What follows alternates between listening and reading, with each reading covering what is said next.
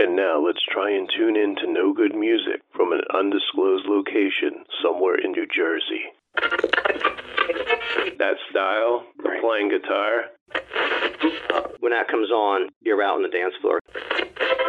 Sammy still rocks, man. Am I going to listen to this again? And that's definitely going to be a theme. You can't make this shit up. No.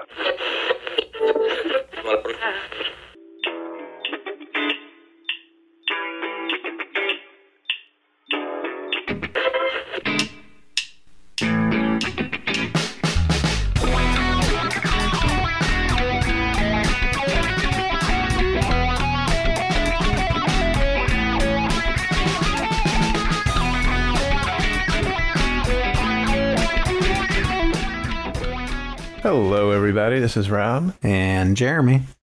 And we are on show 48. If anyone cares. One less than 49. One more than 47. And today, our main topic is basically, we're going to talk about the history of music videos. And we also are going to review a movie from, was it 1988? 88, yep. Called Tapeheads. So I don't know if anyone's heard of that movie. It was John Cusack and Tim Robbins star in that movie. Academy Award winning performances. Oh, it was an incredible movie. And but we have a couple things before we get to that. We are going to talk about, we're going to go over a top 10 list from the week ending August 1st, 1981. And also the reason being 1981 is, and August is, that's when MTV began, in August of 81. Mm-hmm. So we're going to start with that. And I'm going to start it off. And on the top 10, number 10 song that week was Queen of Heart by Juice Newton. Now I remember, I love this song, I have to say. I had the 45. I think it's a fun song. Kind of a country. I think her voice has a country like twang to it. Mm-hmm, for sure. I was always, intrigued by her. Like I never heard of someone named Juice before. Right. I mean, her real name is Judith, by the way. Mm-hmm.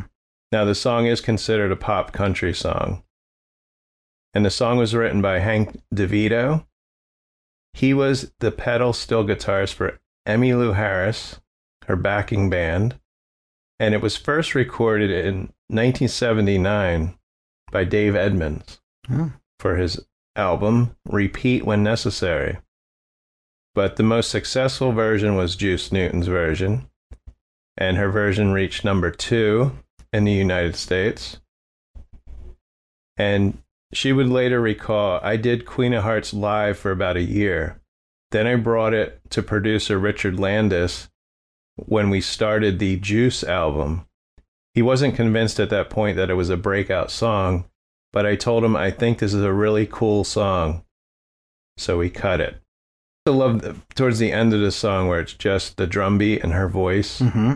It kind of breaks down to that and then goes back. But so that was number 10, Queen of Hearts. We got number 9, Hearts by Marty Balin. And there is a theme to this top 10, which I figured out. There's a lot of what I consider yacht rock songs. I was going to say, I noticed the theme too. Yeah. So this song has really everything you need for a yacht rock song. It's got a steady drum beat, good harmonies. It kind of reminds me of I Just Called to Say I Love You by Stevie Wonder. Mm-hmm. I can see that. Door. Thought I heard the doorbell. I don't know. But this song's about a former lover who he still thinks about and wonders if she still thinks of him. One lyric goes, will you want me back again, or have you found yourself a new lover? And it's one of those songs where the singer has to tell you that they've written a song. Like, I've written, is everything okay? I just thought I'd write a song to tell the world. yeah, we're listening to the song. We know you wrote a song. And I also thought the last verse, when his voice gets really strong, he kind of sounds like Steve Perry from Journey. Now, the song was written by Jesse Barish. He wrote Count on Me for Jefferson Starship. Mm-hmm. And Marty Balin, the singer, was one of the founders of Jefferson Starship. Right. Now, this was his third single in 19 years. His first two singles were unsuccessful, that he released in 1962. Wow. 19 years earlier. And this was his biggest single. It reached number 8. So next we have The Boy from New York City. I also remember the song, The Manhattan Transfer. It has a doo-wop kind of sound to it. For sure. Even before Billy Joel, was bringing back doo-wop. It's a fun song. It's got some goofy lyrics, though. Now, I always thought they were singing ooh-ah, ooh-ah, boo-boo kitty. Yeah, I always thought it was something different, too. Probably because of Laverne and Shirley. Because they had, I don't know, I think Shirley had a cat, a stuffed cat called Boo-Boo Kitty. Oh, okay. But it's ooh-ah, ooh-ah, cool, cool kitty. And then there's a guy with a deep voice, just every once in a while going, yeah. That was his only job. Yeah. And this is the first time I heard the term mohair suit. Yeah. I still don't know what it is. I believe Elton John says that, too, in Rocket Man, doesn't he? Oh, yeah. I guess that was popular maybe in the 70s. Yeah. Also, there's a term in here that I've never heard before. Dueling scar. Yeah. It says, and he's cute in his mohair suit, and he keeps his pockets full of spending loot. Ooh-wee. Say you ought to come and see his dueling scar and brand new car. Yeah. Okay. Women liked scars. Absolutely. And brand new cars. Now, I didn't own the 45 of this because at this point, I think I'd already taken down my Barry Manilow posters. I was starting to get into rock music. The song was originally recorded in 1964 by the Ad-Libs. The song was covered by a band called Darts in 1978, and then Manhattan Transfer, of course, in 1981. The Darts version peaked at number 2 in the UK, and then Manhattan Transfer's version peaked at number 7 on US Billboard Hot 100. It's funny. Of the 3 songs you've stated so far, some of the information about, 2 of them had ties to the 60s. I told you, without knowing any of this data yesterday, that I felt like a lot of these songs had a 60s feel to them. Yeah. So it's just interesting. Like they had been pre-recorded. Yeah. It didn't feel like an 80s list, just listening to it. Yeah. There's one song, I think, that felt like 80s, and we'll get to it. Now, Jeremy, I know you're a big wrestling fan. I am. Now, they have ties to wrestling. Oh, yeah? This song does. This song was used by pro wrestler Boogie Woogie Man. Oh, okay. Jimmy Valiant. Yeah, I know as his theme music during his tenure with Jim Crockett Promotions in the 1980s. Nice. Yeah. Now, of course, I didn't see Jimmy Valiant wrestle, but I knew him as a manager. Okay. As he got older. Yeah. Growing up. So number 7, we got Betty Davis Eyes by Kim Carnes. This is the song that I have a story to tell you about. And I also like this song. Yes, it's a good song. And she has a unique voice, raspy. But I liked this song when it came out. And I'm not sure why. I knew who Betty Davis was, of course, but I was also in the old movies, so I don't know. But I always found this song mesmerizing with the first keyboard notes, and then there's like these sounds like whips in the song. I'm sure it's a keyboard or synthesized sound. Now, the producer of this song had an assistant go out and buy the cheapest sounding drum machine for the song. And combined with the sound of an early synthesizer called a Sequential Circuits Prophet 5, they found the sound they were looking for. And of course, the song became a hit. Now, Carnes credits her keyboard player Bill Como for making significant contributions to the chord changes and arrangement. And the song was recorded in one take, too. Wow. That's impressive. Now, the song was written and composed by Donna Weiss and Jackie DeShannon in 1974. Now, it was recorded by DeShannon that year, but Kim Carnes made it popular. It spent non-consecutive weeks at the top of the U.S. Billboard Hot 100. It won the 1981 Grammy Award for Song of the Year and Record of the Year. And then actress Bette Davis was 73 when the song came out. And she wrote a letter to Kim Carnes and DeShannon thanking them for making her a part of modern times, and said that her grandson now looked up to her. And then after they won the Grammys, she sent them roses. So that was very nice. That is nice. Can you imagine your grandson? I mean, your grandmother's Bette Davis, but I don't know how young he was at the time. Right. But then he looked up to her because she was in a song. Nice. Okay, we got number 6. Oh, so real quick. Oh, yeah. That song, when I was in college, I went out to karaoke quite often with a group of friends. And I had met this new lady friend, I guess you could call her, and I invited her out to karaoke. So she was like, oh, okay. And she was scared to death to sing, but she's like, I gotta sing. And I had to be in my early to mid 20s, and she was definitely, I'd say, 5-6 years younger than me. So we all kind of had our go-to songs, and we were all... Wait, so she was 15? I was... You said she was 5-6 years younger? Yeah, I want to say I was like 24, so she was probably like 18 or 19. I thought you were taking some 14-year-old to... No. Okay. But, you know, we had a group of singers that consistently went out, and we were pretty good. So she was like that much more intimidated. And she gets up and she sings Bette Davis Eyes. And she was really good. Wow. And everybody at the table was like, holy crap, we haven't heard this song in forever. Like, it was just such a random song to break out. And she did it well. So we had a lot of fun with that. And it became kind of a regular song in the rotation moving forward. Okay. So that was my funny story. Did she do that? Did she go out again? Yeah, she did. Yeah. Oh, okay. Well, she obviously liked the song and felt comfortable. Yeah, it was just so funny that of all songs, like that was the one she pulled out, because so many people their first time, they go with like something super popular. You know, like a Queen or Journey, something that you hear all the time. Yeah. That was not a song that I would consider you hear all the time. Yeah.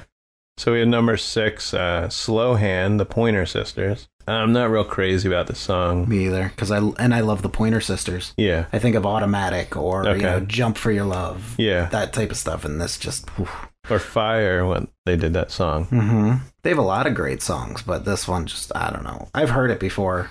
This wasn't my first time hearing it, but not one of my favorites by them. And I think this could be a yacht rock song. And the song is not, believe it or not, about Eric Clapton. Because, you know, Eric Clapton went by the name of Slow Hand. So that's my joke. So Anita Pointer says she's looking in the song for a man with a slow hand and easy touch. Someone who will not come and go in a heated rush. And that's not a term you hear often, heated rush. This was off their 8th studio album, Black and White. The song was written by Michael Clark and John Bettis and was recorded by the Planet label in May 1981. And it was the lead single off that album. Now, the Pointer Sisters... did a lot of pointing. Yeah. Although the song has a sultry style to it, the Pointer Sisters' first American Top 10 hit. Pointer Sisters want you to get to the point. Originally, the song was not written for the group, and in fact, John Bettis states that the Pointer Sisters were the furthest act from the composer's minds for this song. That makes sense. However, producer Richard Perry said he knew Slow Hand would be an instant smash hit that would recapitulate and expand on the intimacy of their previous hit, Fire. Like Fire, which also featured Anita Pointer on lead, Slow Hand peaked at number 2 on the Billboard Hot 100 for 3 weeks, right behind Endless Love by Diana Ross and Lionel Richie. And that song's not on this list, by the way. No. So you're up, Jeremy. Oh, I don't have the list in front of me. We have Elvira at number 5 by the Oak Ridge Boys. That's right. So what are your thoughts on Elvira? I saw the song on the list, and my first thought was, because I looked at the list before I actually listened to it, and I knew instantly 6 of the songs without even turning them on. This was not one that I thought I knew, but I was like, what is this going to be? And you got that kind of country, folky, like oldies feel with this song. And it's easy to get into because it's kind of peppy, but it's also like goofy, I guess you could say. Yeah. So it's not a song that I'll go to all the time, but if it comes on periodically, I can tolerate it. Yeah. I guess that's a safe way of putting it. I want to say this is the worst song ever written. Now, I know this song because my mom liked country music, and I knew who the Oak Ridge Boys were. But what's strange is a couple weeks ago, I think it was on TikTok, you can scroll through, not necessarily people you're following, but things that come up. And it was the Oak Ridge Boys, and it was recent, and they're doing this song, even before we picked this list. Right. And I hadn't heard that song since it came out. This song was wiped from my memory. Yeah. Until then. Yeah. This is definitely the first time I've heard this song in years. And as soon as it started, though, I was like, oh, I know this one. But this song is strange, and it's, I don't know, any song that has like Giddy Up in it and Papa, Mau Mau, that can't be a good song. And this song actually, this song goes on 3 minutes and 40 seconds too long. Yeah.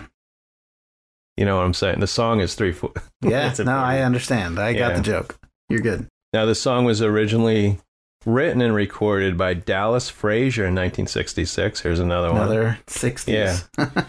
Yeah. The Oak Ridge Boys, they were fans of Rodney Crowell's version of Elvira. And I don't think they're talking about the Mistress of the Dark. I don't think they're talking about the Mistress of the Dark. No, not Elvira, the Mistress. The one guy in the band, Dwayne Allen, said, "We wanted Elvira to be a summer record for families of 4.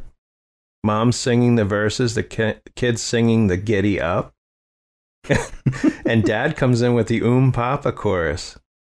It's the best planning we ever did." Now, the song did peak at number 5. Yeah. It was certified platinum for sales of 2 million units. Wow. And it was a distinction for a country song. For years, it shared only with Islands in the Stream by Kenny Rogers and Dolly Parton. Interesting. I don't know. It's a really bad song. So, do you have anything else, or should we move on? It also has 4? "Oh Silver Away." So I don't recommend listening to that, because it's also a song you may not be able to get out of your head for a while. This is true. And number 4, we have "I Don't Need You" by Kenny Rogers. That's the one. I didn't know this song at all. And that's a shame, because I like Kenny Rogers. I like a lot of his music. This one didn't really do anything for me. I don't know that I'd go back and go out of my way to listen to it again, in all honesty. I've never heard this song. My mom was a big Kenny Rogers fan, but I just never heard this song. And like we talked about before, is that I think he was so famous that he put out an album and a single, and it just went on the top 10. Yeah.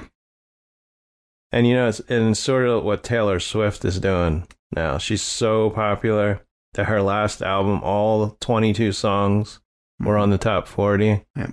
So this is what was happening in, 81 too. And this was another country song that made the list. Yeah. This had a lot of country feel to it and a lot of 60s feel. Like, I didn't get 80s out of this list. I don't know, it's weird.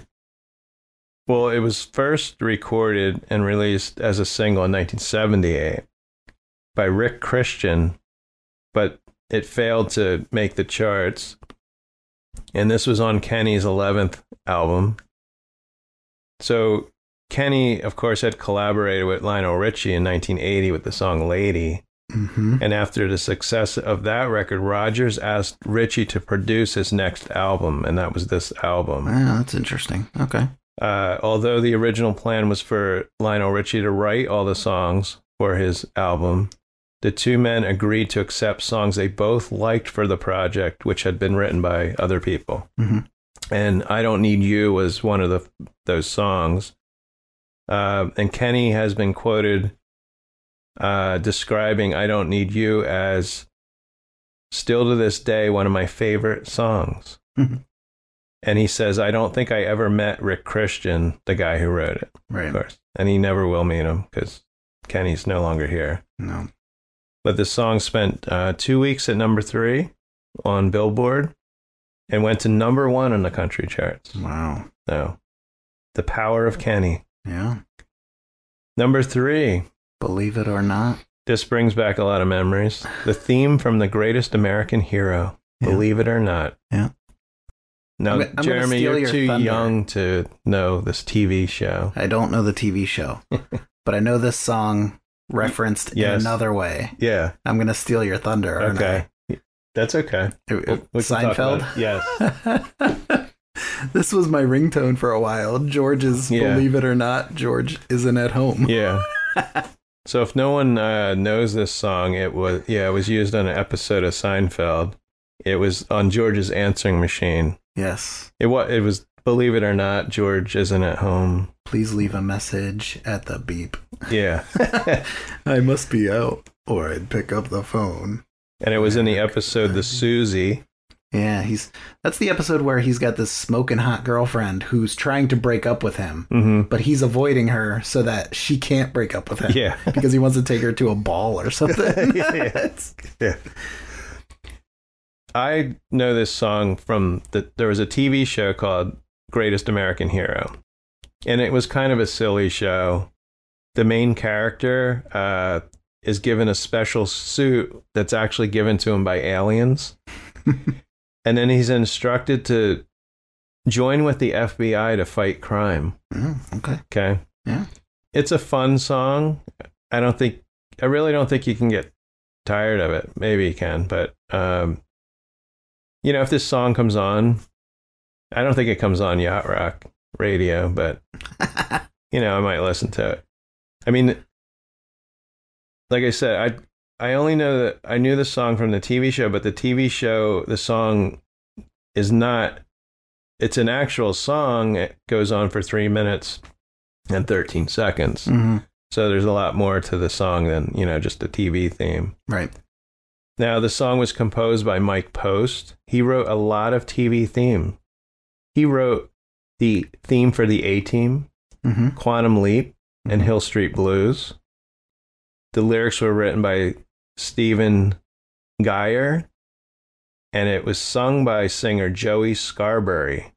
This song was also included on Scarberry's 1981 debut album called America's Greatest Hero. Mm-hmm.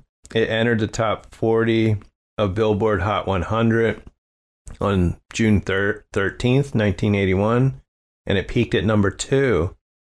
But it was kept off the top spot by Endless Love by Diana Ross and Lionel Richie. Yep. So Lionel Richie was, he's writing songs for Kenny, recording with Diana. He was very big at this time period. Oh, yeah. But it spent a total of 18 weeks in the top 40. Also, this song, speaking of, we mentioned Seinfeld, as a tribute to the episode, the song also appeared in a 2021 TV commercial for Tide that aired during CBS's telecast of Super Bowl. Oh, was that the Costanza commercial? Yeah. Okay. So it aired during the Super Bowl on February 7th, 2021, and it starred Jason Alexander. Yeah, okay. So. And then you never saw the commercial again after that. But I guess the original song was in it, which is cool because, it wasn't the George's answering machine song. Number 2 was an Air Supply song. I know that. We have, of course, 1981 couldn't be complete without Air Supply. The One That You Love. There you go. Not my favorite song by them. I like Air Supply a lot, and I played several of their CDs. I won't say I bought them. I actually downloaded them illegally back in the day on like Napster. Oh, okay. So I had a few burned copies, but Yeah, this wasn't one that I, would go back and play over and over again, like an All Out of Love or, Making Love Out of Nothing at All, something like that. Just, I don't know. I know the song. I don't want to say it's a bad song. It's just not one of my personal favorites. Yeah. Now, I think I wasn't sure if it had this album. I know it had 1 or 2 Air Supply albums, but I remember this album had a hot air balloon on the cover. Okay. And I know for sure I had this album. I thought I had been all air supplied out by that time, but I wasn't. Now, this is from their 6th studio album. Now, we mentioned in a past podcast, they must have been on another top 10 or something, that every one of their albums has a song with the word love in it. Yeah. I remember that.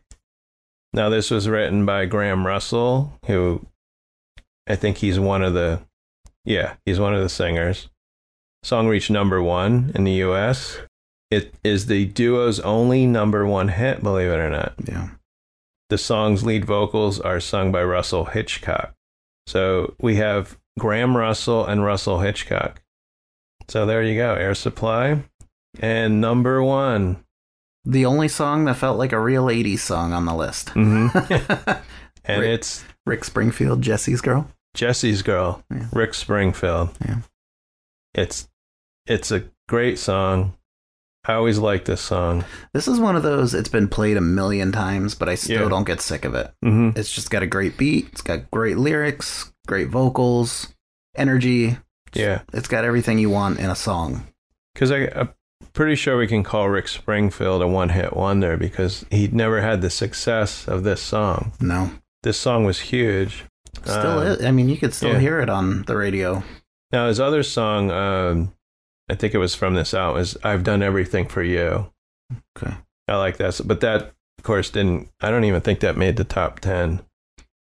Now, this was off his 5th album, Working Class Dog. And that album, and I remember the next one, it was the same dog. That was his dog. It was the next one, he was in a limo, like he was a limo driver. This one, he had a dress shirt on and a tie. Mm-hmm. So this song's about a guy who is jealous of his friend who has a hot girlfriend. And he pretty much wants to steal her from Jesse. He's a creeper. Yeah. He's watching with those eyes. So, believe it or not, the song had it was slow to break out on the, the top 10. It debuted on Billboard's Hot 100 on March 28th. It took 19 weeks to reach number 1. Wow. Which was August 1st. It remained in that position for 2 weeks, and it would be his only number 1 hit. Yeah. And the song was number 1 when MTV launched on August 1st, 1981. And Billboard ranked it as number 5 for all of 1981. Wow. Impressive. Now, the little background on Jesse's Girl. Maybe you've heard it. I don't know. I've heard different stories, but this is the story. Rick Springfield was taking a stained glass class. And also in the class were a friend of his named Gary and Gary's girlfriend. And Springfield initially wanted to use the actual name of his friend, but instead decided to go with a different name. So he chose Jesse instead of Gary because he was wearing a T-shirt with the name of football player Ron Jesse on it. Interesting.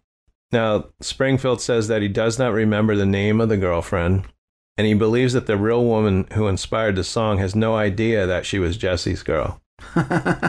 What's weird about this is it sounds like he lost touch with this guy, Gary, because wouldn't Gary know the girl's name? Right.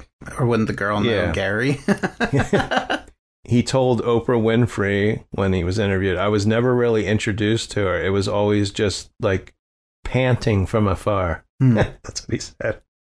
He also told Song Facts that Oprah's people tried to find her, and they got as far back as finding out that the teacher of the class had died 2 years previously, and that his class records were thrown out 1 year after his death.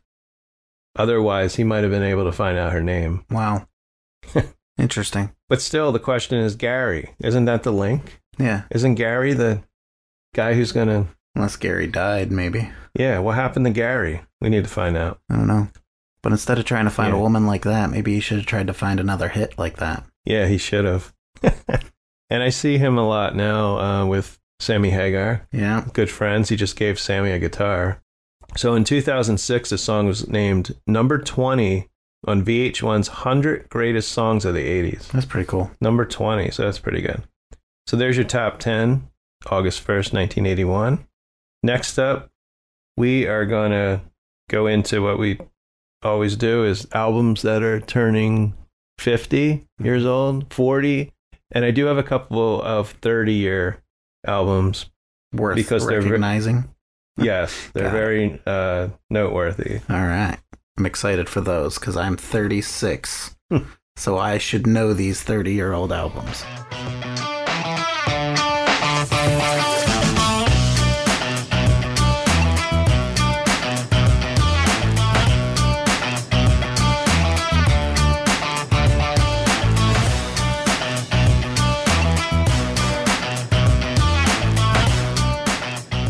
Okay, so we have albums that are turning 50 years old. Happy birthday. And I was, well, I won't say how old. Well, you know how old I was. Very young. They say it's your birthday. So I'd like to start off with a little news this is from September 1973. Mm-hmm. September 20th, sadly, Jim Croce, Maury Muehleisen, and 4 others die in a plane crash in Louisiana. Awful. Yeah. September 23rd, 73, the Roxy Theater opens in West Hollywood, California. Oh, that's exciting. And is that one still open? I think it is. I just looked it up. Okay. Yeah. September 27th, Don Kirshner's rock concert premiered on syndicated television in the United States. And the first performance was the Rolling Stones. The show did actually end in 1981. Wow. Which we just talked about. Interesting. Okay, so we have some albums. Some of these, it's weird because there's no release date. They just know the month. Mm-hmm. Like, how can you not know when the album came out? But so this is in September 73. We've got Cass Elliot, Mama Cass from the Mamas and the Papas. Mm-hmm. She had an album called Don't Call Me Mama Anymore. Oh. And this is a live album and the third album she released. But after the disappointment with her first 2 albums for RCA, she felt that it was time for her to make some changes with her musical career. So she hired Alan Carr. Now, Alan Carr is known for the movie Grease. Right. He was the producer. She hired him as her manager. And at the time, he managed the careers of Tony Curtis, Ann Margaret, and Peter Sellers. And he felt that she needed to leave pop and rock music altogether and head into the cabaret circuit. So a show was put together that consisted of old standards along with a few new songs written for her by friends. The act included her along with 2 male singers who served as stomach. Who served as stomach. Who served as backing singers and sidekicks during the musical numbers. So the album was recorded live over a series of nights at the famed Mr. Kelly's in Chicago. And it turned out to be the last album she released during her lifetime. Oh, wow. She did pass away in July of 74. And despite the success of the shows, the album, as with her 2 previous albums, was not a hit, unfortunately. And then we got Kool and the Gang, Wild and Peaceful. We don't have a date on this. This was September 73. It's their 4th studio album and 6th album of new material. It's their commercial breakthrough album. It was hugely successful on the Billboard R&B chart. It reached number 6, and it was on the charts for 36 weeks. Wow. It reached number 33 on the pop charts, and it making it the band's first entry in the charts top 40. But you may remember some of these songs, and it spawned the band's first 3 top 10 singles. Funky Stuff, I don't know that one, but Jungle Boogie. It went to number 2 on the R&B charts. And Hollywood Swinging. So the only one I know is Jungle Boogie. famously, I think, used by Quentin Tarantino in Reservoir Dogs. I think that's one of the songs. And the last two singles, Jungle Boogie and Hollywood Swinging, sold over 1 million copies and were certified gold. Wow. And the album was also certified gold. And then the next one is September 22nd, 73. We got Marie Osmond. Got some good ones here if you want to check out. Paper Roses. This is her debut studio album. And it was the first of 3 MGM collab albums Osmond would record as a solo artist. Now, the album's name came from its title track, and it was a cover of Anita Bryant's top 10 hit from 1960. But Marie Osmond's version reached number 1 on the Billboard Country chart and number 5 on Billboard Hot 100. Marie Osmond became the first female country singer to have a number 1 hit with her debut single since Connie Smith in 1964. Album peaked at number 1 on the country charts and number 59 on Billboard 200. So there we go. Those are albums that are turning 50. So as you can see, there was no big albums that came out. Okay, so we have albums turning 40, and also I have a couple, let's see here. I have one news story, which is very legendary, I'd say. Okay. September 18th, and we're talking 1983. Kiss shows their faces for the first time on MTV to promote their new album, Lick It Up. Now, it wasn't it was Gene Simmons, Paul Stanley, but it was not Ace Frehley or Peter Criss. From what I understand, Peter Criss showed his face earlier than this. They were no longer in the band, of course. So you got Vinnie Vincent and Eric Carr, and they showed them with the makeup, and then they were all sitting there, and then they revealed each person one by one, and they showed what they looked like. Interesting. That was, I guess, a big thing. Because on the album Lick It Up, I think it's the first time that we see them without their makeup. Right. And then we have some albums here. September 12th, we got UB40, Labor of Love. It's the 4th studio album. They were a British reggae band. And it's their first album of cover versions. And this album is most notable because it included the song Red, Red Wine, which was a big hit. It was a number 1 single. And it also includes 3 UK top 20 hits, Please Don't Make Me Cry, Many Rivers to Cross, and Cherry Oh Baby. Is that a Neil Diamond? Is that the Sherry? Oh, yeah. Okay. Is that the one? The 4 Seasons? Or... Baby. Sherry Baby. Yeah, that's... yeah, very good. So the album reached number 1 in the UK and only number 39 in the US. But I do remember this song being played over and over and over, Red, Red Wine. And it re-entered the Billboard 200 in 1988, peaked at number 14. Actually, let me see here. I guess it just took a while for it to catch on in the US. So maybe that's when I heard the song, 88, maybe. Not 81. Who knows? You might have heard it, counting down the hits with Casey Kasem. I might have, yeah. This is Casey Kasem. Yeah. Scooby-Doo. Okay, September 15th. Now, this is an album I actually still own. Still own, or did you rebuy it? I rebought it. Ah. You got me. Huey Lewis and the News. Sports. Okay. It's their 3rd album. It reached number 1 on the Billboard 200. Well, it says it reached that was 1984. It reached number 1. We're talking 83 here. But it was on the charts. Are you sitting down? If you hear a growling, that's my stomach. Jeremy, I have not eaten anything except coffee this morning. Yeah. We ate the grounds. Yeah. So this was on the charts for 160 weeks. Wow. 100? That's like 3 years. Yeah. Right?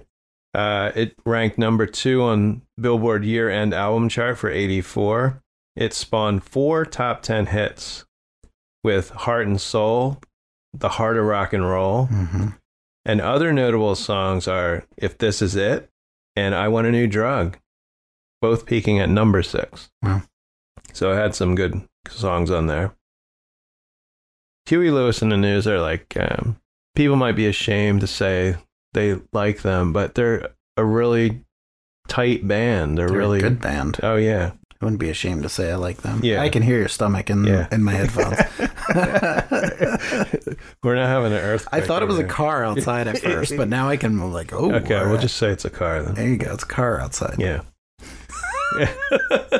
So we got September 16th with the Motels, Little Robbers.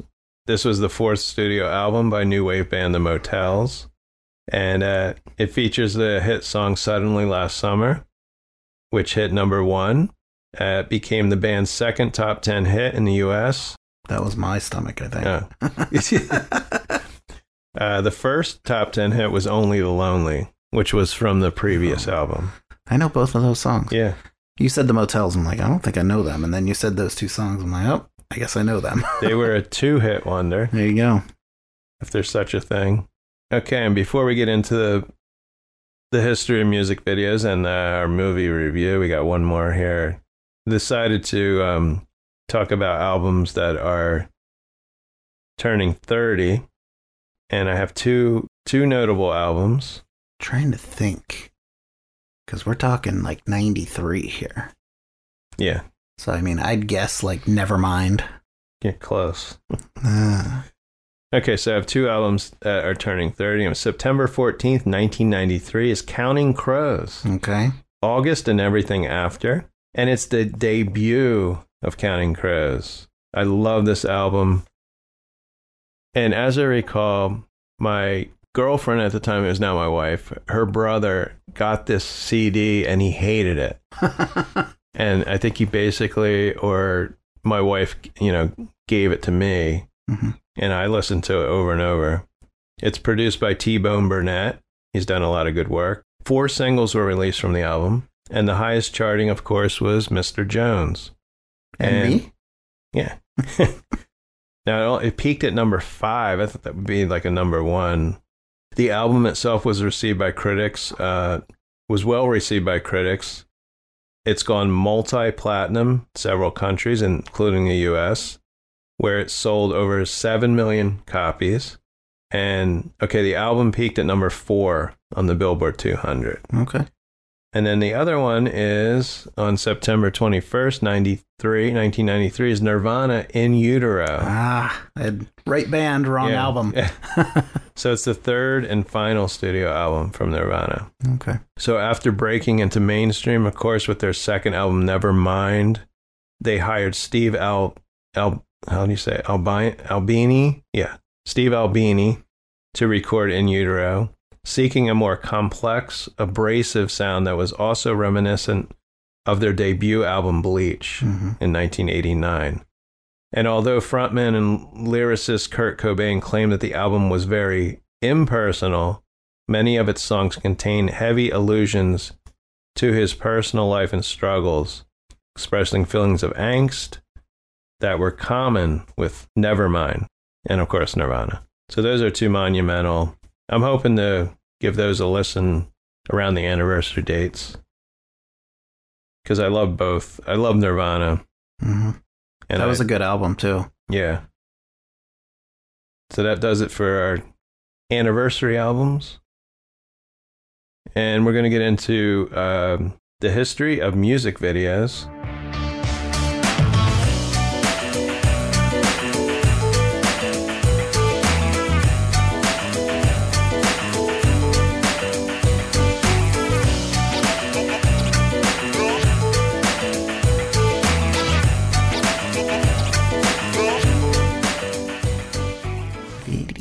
Killed the radio star.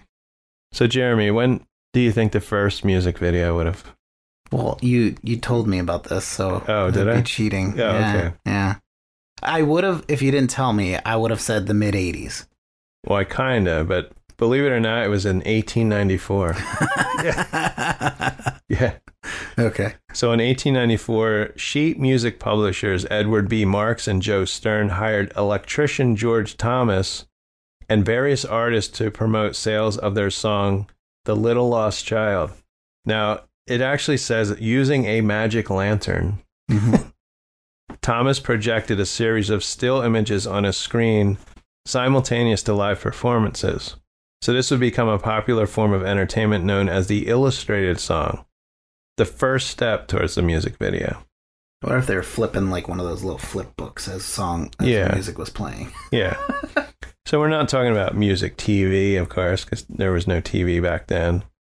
Then we go into the arrival of what they called talkies, which they called, after silent movies when, you could hear people's voices. And then Vitaphone shorts, they were produced by Warner Brothers, featured bands, vocalists, and dancers. Animation artist Max Fletcher introduced a series of sing-along short cartoons called Screen Songs, which invited audiences to sing along to popular songs.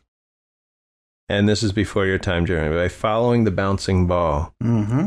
I've seen those cartoons. Which is similar to the modern karaoke machine. Yes. And then the early animated films by Walt Disney, such as Silly Symphonies, shorts, and especially Fantasia, featured several interpretations of classical pieces were built all around music.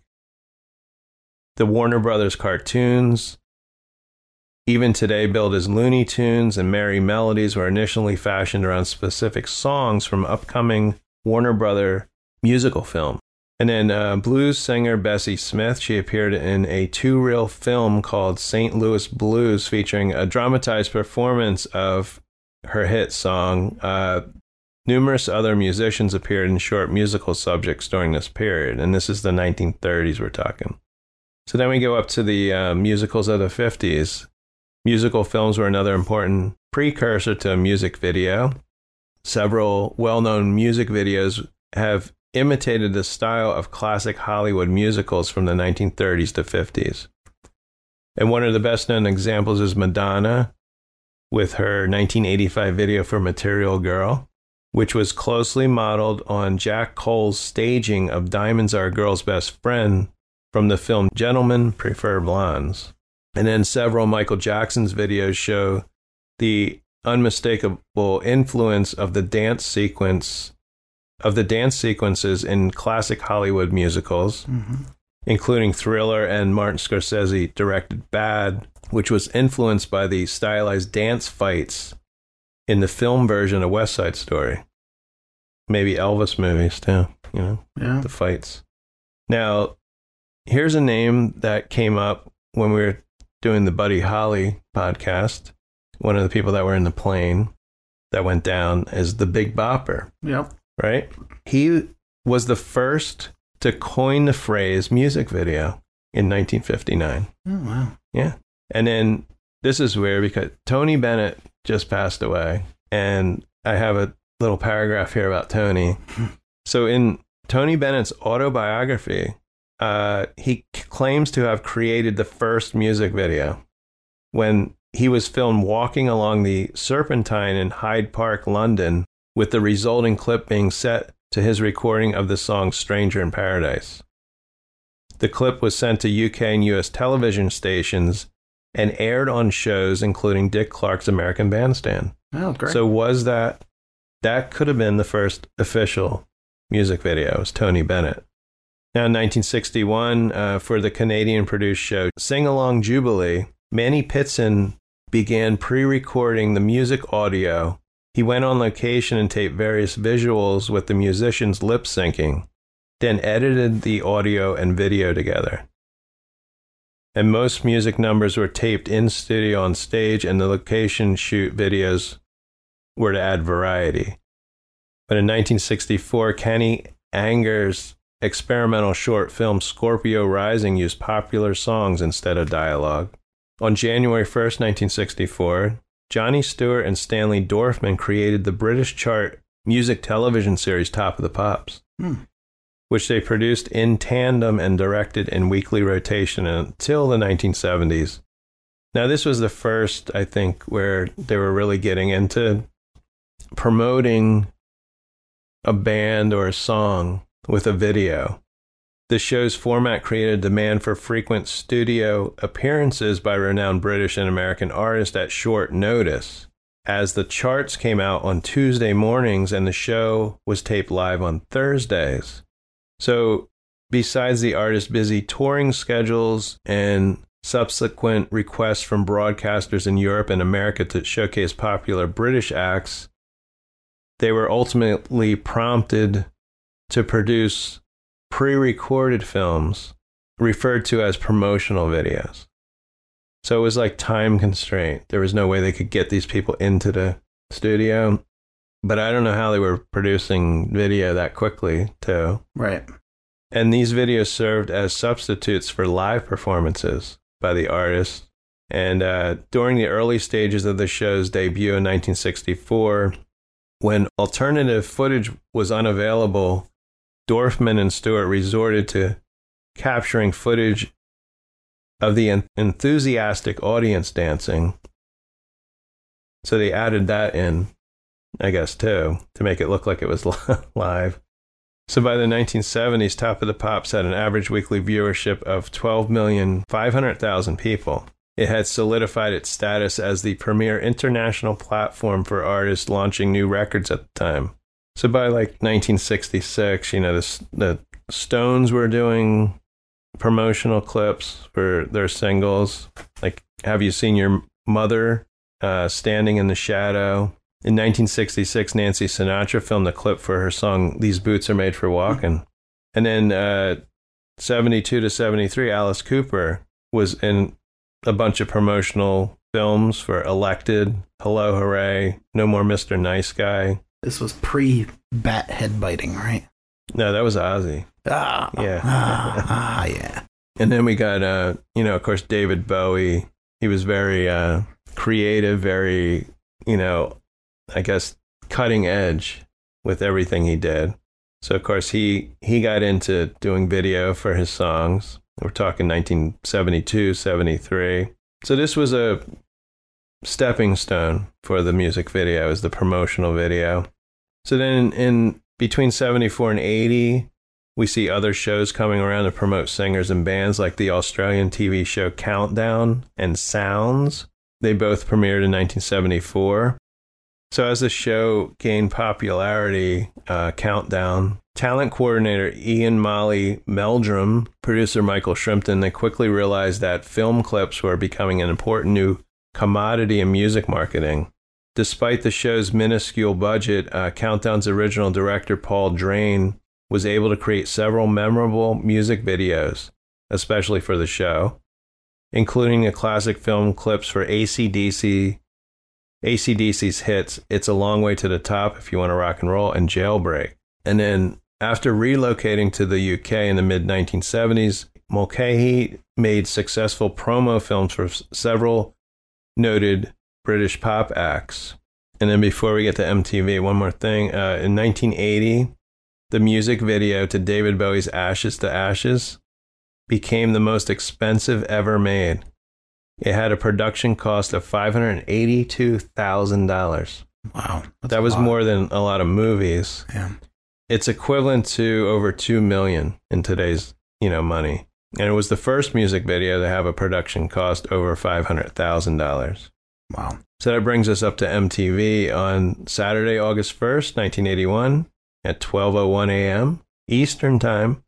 MTV was launched with the words, "Ladies and gentlemen, rock and roll," spoken by John Lack, and played over footage of the first space shuttle launch countdown of Columbia, which took place earlier that year, and the launch of Apollo 11.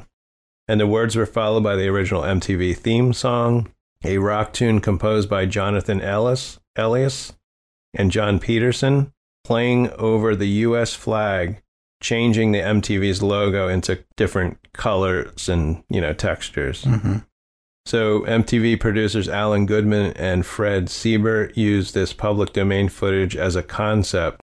Siebert said that they had originally planned to use Neil Armstrong's "one small step" quote, but lawyers said that Armstrong owned his name and likeness and that he had refused.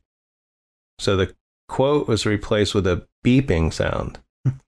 Now, we talked about Russell Mulcahy. That's the guy that moved to UK. He was working for Countdown TV. Okay. Believe it or not, the one video that he helped create was the first video that MTV ever showed. So there's your link between that first show before MTV. Mm-hmm. The same guy that had pretty much not invented, but knew what he was doing as far as promoting bands. It was the Buggles. Video killed the radio star. Now, this is something I didn't know, is that MTV, when it launched, was only available in homes in New Jersey. Oh, wow. I didn't know that. Now, the second video shown was Pat Benatar's You Better Run, in case anyone wants to know. I was always curious, because you always know about the Buggles, but what was number 2? Yeah. Yeah. So now I know. Now, the screen would occasionally go black because an MTV employee had to insert a tape into a VCR. That's funny. Yeah. Hopefully his cell phone didn't ring and distract him. Yeah. So the studio was located in New York, and it was uplinked to a satellite to another facility, I guess. Also served as an uplink for sister networks Nickelodeon, the movie channel. And then within 2 months, record stores were selling music local radio stations were not playing, which is incredible, such as Men at Work, Bow Wow Wow, and the Human League, where people would maybe not have heard of them except for their videos. Now, MTV also sparked the second British invasion by playing existing videos by British acts who had used that format as promotion. So old videos, and they were being now promoted by MTV. Mm-hmm. MTV targeted an audience of ages 12 to 34. However, its self-conducted research shows that over 50% of its audience was 12 to 24, and that this group watched for an average of 30 minutes to 2 hours a day. Now, I was one who watched over 2 hours. I remember, if I was in school, coming home and I had to watch MTV. Mm-hmm. I was like obsessed with it. So I put my dad through some, watching, Poison videos or whatever was on at the time. I'm Cornholio. I don't know when that came on, but I know that was a huge hit TV series for them. Probably early 90s, late 80s maybe? Beavis and Butthead? Oh, yeah. I don't know.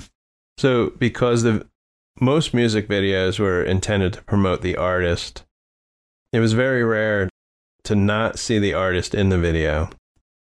David Bowie had a lot of opinions on the music videos because in the early 80s, the videos also began to include political and social themes. In a 1983 interview, Bowie spoke about the importance of using music videos in addressing social issues. He said, "Let's try to use the video format as a platform for some kind of social observation and not just waste it on trotting out and trying to enhance the public image of the singer involved." That's the way he felt. And in 1983, one of the most successful, influential, and iconic music videos of all time was released, and it was the nearly 14-minute-long video for Michael Jackson's song Thriller. And it was directed by John Landis. The video set new standards for production, having cost $800,000 to film. And that's an iconic video. Yeah. So then after, MTV was launched, we had Friday night videos in 83. On March 5th, 1983, Country Music Television was launched. Much Music Video Channel, this was in Canada, was 1984. And in 1984, MTV launched the MTV Music Video Awards, later to be known as the VMAs. And the inaugural event rewarded the Beatles and David Bowie with the Video Vanguard Award for their work in pioneering the music video.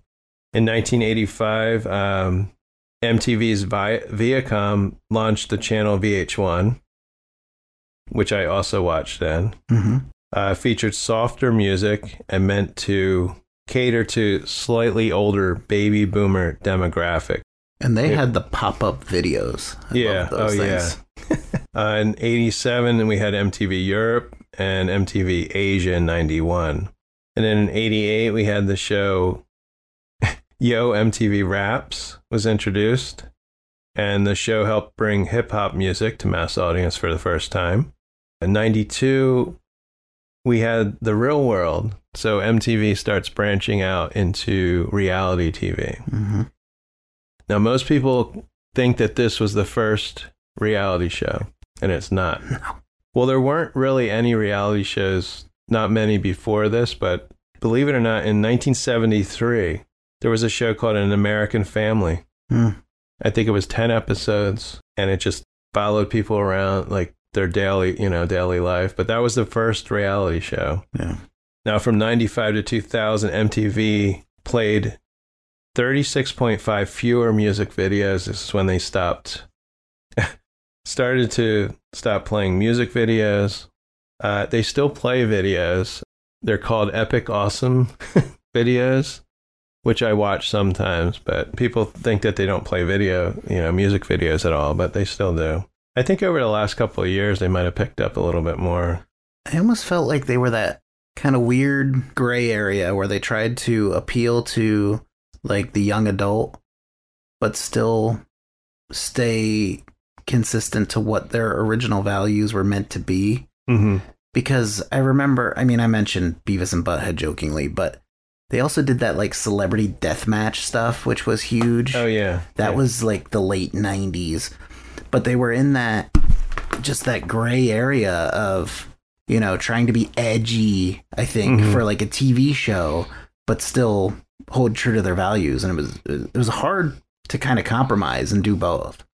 Yeah, I think they were just trying to then be just a TV network, like Fox or something, that would just show a variety of programming. Yeah, because they started doing their own news segments and stuff like that too. Yeah. Eventually.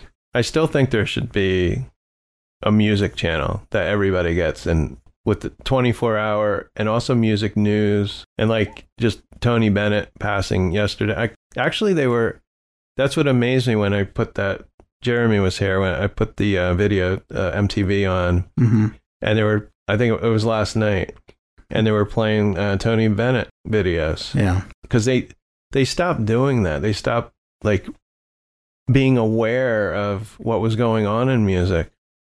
I just don't know why there's so many different channels, and why, I mean, maybe there are, maybe I just don't get well, I know the channel. I know there was Access. We have satellite TV. We have all kinds of music channels. Okay. Like the 800s or 900s. Yeah. They play music nonstop. There's no videos. It's just, songs, but there's no commercials or anything. Well, for a little while, I got this channel. I think it was called Access. I think it's AXS.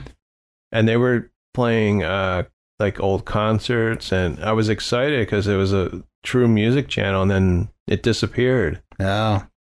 I think it's still around, but for some reason I don't get it anymore. Okay, we get that one. There's a lot of concerts on. I think I think MTV might have even taken over and then freaking ruined that channel too. Because they do a lot of like behind the music and stories about not old, but former singers or groups or whatever. I think for me, I know with music, how it's changed over time. My personal taste aren't towards like rap and hip hop, and if it's half that and half what I like, then it was more appealing to me when MTV first came out. Right. I think. Right. I have to say, I like Run DMC, and it's not that I don't like. I just don't like I don't know. I'm not a prude, but I don't like the people twerking and just there's still over sexualized videos, and I just want good music to listen to. Right. So next up, we're going to get into the movie we just watched called Tapeheads.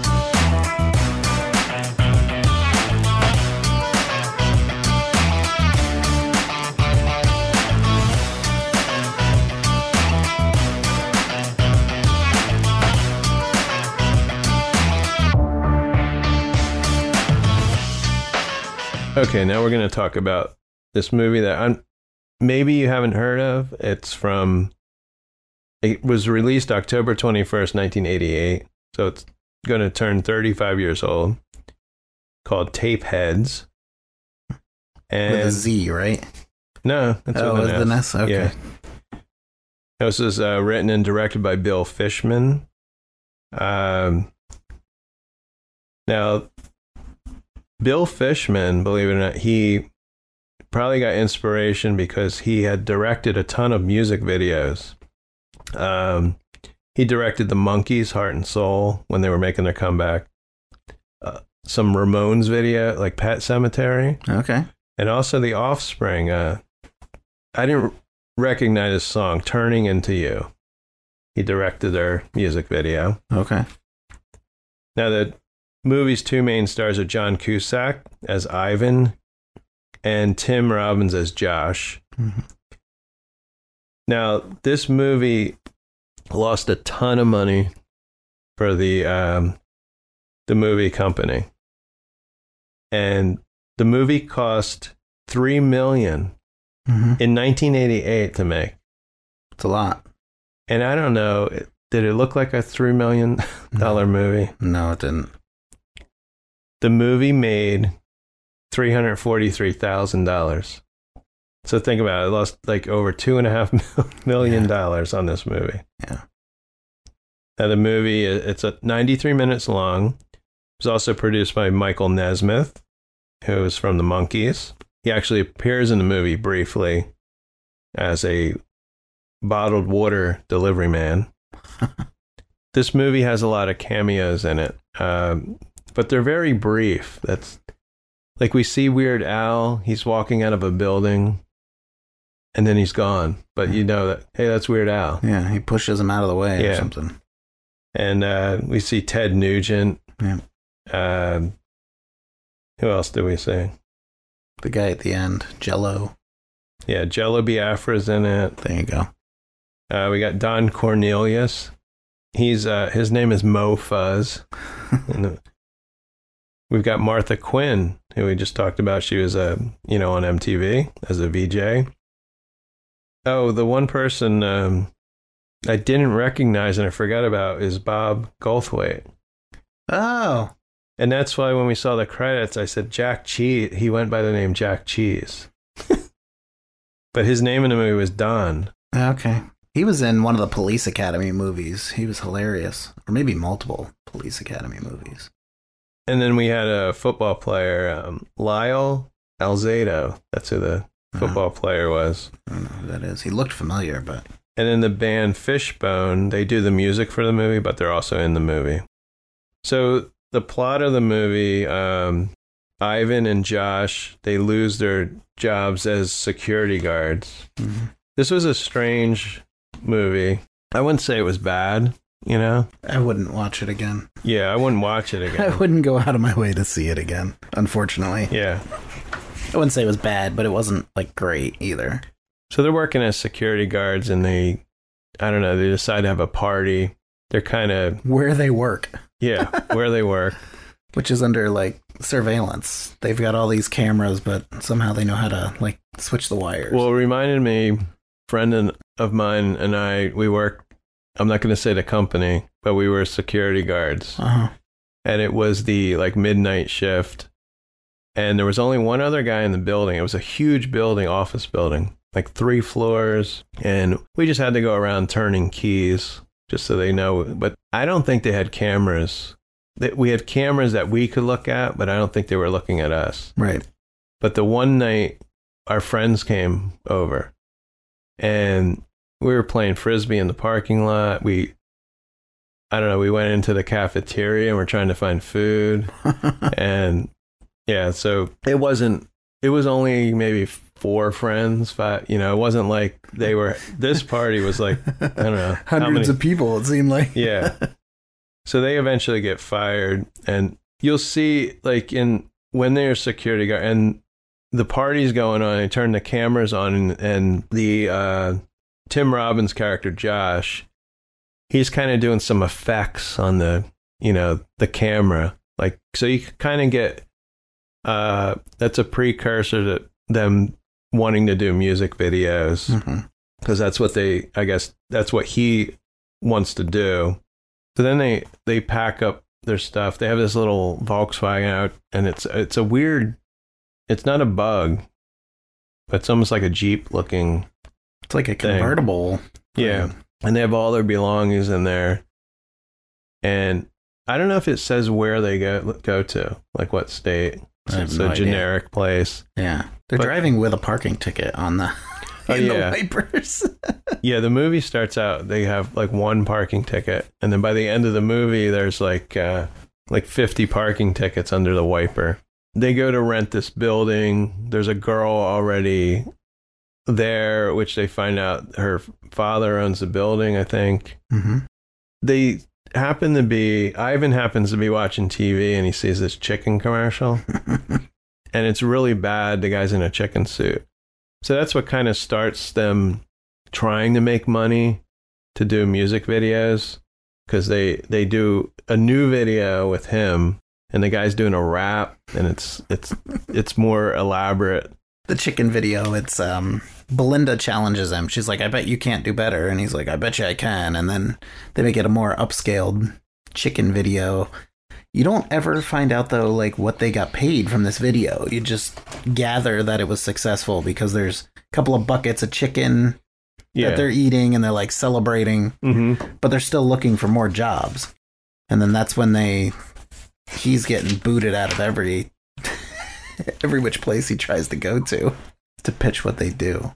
That's when Nugent kicks him out, and that's when Weird Al pushes them out of the way. Then they go into this guy's office, and Jeremy mentioned that the guy doesn't seem to have, he wants them to do it for free. He says on spec, which is like pro bono.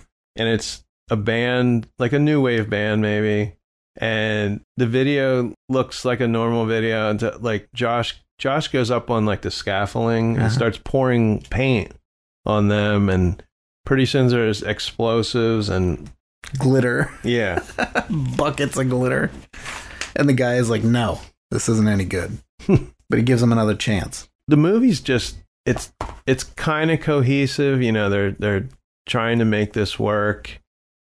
But there's some weird stuff. Like, they go to the hospital.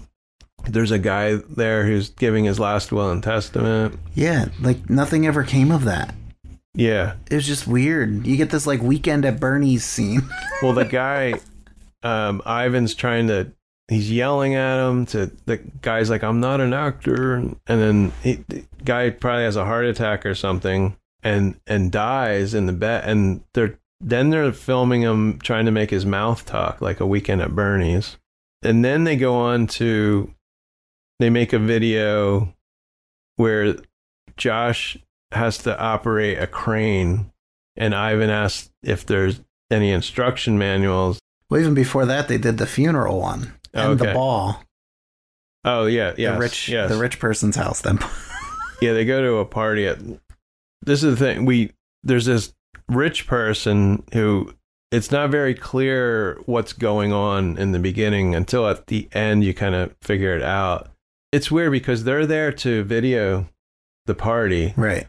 But then there's this tape, but I remember there's a girl there that puts the tape into Josh's like satchel or whatever. Yeah, like an older. So I think she's trying to frame this guy, and we find out later that he's a politician. Yeah. And I wouldn't say it's anything really bad except maybe he's being whipped or he's, so then it starts to revolve around this tape. Right. They bumped into that girl at the party too. Sorry, I didn't mean to cut you off because she's kind of important. There's like 3 different things happening at once because they're trying to do the second filming. Mm-hmm. The guy had said, we need more tits and ass. Yeah.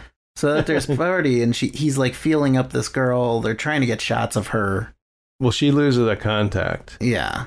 He bumps into her and he's trying to find it. Yeah. To me, that was a distraction so that they could film her ass and her chest. Yeah. But then they start talking, hit it off or whatever, and next thing you know, she's in on trying to blackmail the politician. Mm-hmm. And that's how they get the gig at that, with the crane that you were alluding to. Yeah. Through her. And that kind of goes awry, but... Kind of. Yeah.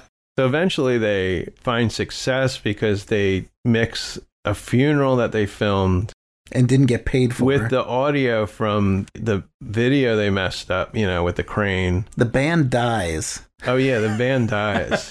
The building catches on fire. So they're like, what? Oh no, a satellite.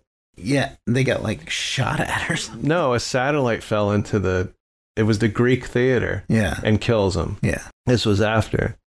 But anyway, this band they used, somehow the audio gets mixed with the funeral and it becomes a great music video. Yeah. Martha Quinn is talking about it, and they end up winning awards. But in the midst of all this is this red tape that they're looking for. Now, Sam Moore is in it, and Junior Walker. They are what was the band's name? The Mundo? No, not Menudo. Oh. They kept saying that. The Swanky Moes. The Swanky Moes, that's right. Ivan's obsessed with this band, the Swanky Moes. We kind of see it's Sam Moore and Junior Walker. Junior Walker. We kind of see them in the very beginning of the movie on TV, where I guess they had success early on. And I don't know, the movie's kind of a mishmash of it's all over the place. Yeah, John Cusack and Tim Robbins are very young because it's 1988. Yeah, I mean, I thought it was a good one-off watch. You know, we saw it and something different. The end reminded me they're at what's supposed to be a Menudo, which was one of the first boy bands concert. I didn't understand. They pull up in a limo, and I think it's Josh is talking to him through the window, saying he wants to promote them or something. I didn't understand that whole thing. That he needed their green cards, and pretty soon Menudo's not on the billboard. They put up their the Swanky Modes and maybe Menudo or something like that. Right. Possibly Menudo. So we get a whole song by Sam Moore and Junior Walker, which we didn't really need, you know. Yeah. And they're still looking for the tape. At first I thought they were FBI, but they were actually henchmen or hitmen for this politician. And the whole thing, you know, is them getting this tape back. And then at the very end, Josh and Ivan get arrested. What were they arrested for? Showing the tape. Oh, yeah. Oh. So this is being broadcast, you know, live, and they get the tape and they put the tape in, and it ruins the politician's career. Mm-hmm. But then Josh and Ivan, they get arrested for showing what I think they said pornography, yeah. Broadcasting it. At the end, it tells you, you know, like it would in a true story or something, what happens later on or what they're up to or whatever. But it said, I don't know how many years they got in prison for showing the tape. But then it said because of the parking tickets. I think they were dismissed for the tape, but because of the parking tickets. Yeah, I don't know if they got time. They got life or Yeah. I don't know. They had so many parking tickets. Yeah. So it was an amusing little film. I'd watch it once, you know, if you haven't seen it. So it felt like I don't want to say a ripoff, but like a Fast Times at Ridgemont High, Wayne's World, Bill and Ted's Big Adventure, like yeah. Those types of movies. It had that kind of feel to it. Well, at the end, with them running, hitmen running around through the crowd and coming out on stage at one point yep. and singing and dancing that was, with the yeah. music. But it reminded me. I don't know if it was the background music or what, but it reminded me of the Blues Brothers. There you go. Like a Blues Brothers chase scene or something. Mm-hmm. So that's kind of our review. I'd give it a 5 out of 10. I mean, yeah, it wasn't horrible, but it wasn't great. Right. And you can kind of tell by what the movie made. And it was pretty predictable too. Yeah. Now, the only thing they did catch me off guard, you find out at the end that actually this politician is the father of the girl they're staying with the whole time. I never saw that coming, but yeah, the girl that Belinda. in the warehouse type building who says her father owns a building, we find out at the end that the politician is her father. Yeah. So that was a neat little twist, but so I guess that does it for us. Thank you everyone for listening. And always, if you are a musician in a band, you want to send us, you know, a recent song or for us to listen to, review, you can find us at nogoodmusicpodcast@gmail.com. Thanks for listening, and turn off the TV and turn up the music.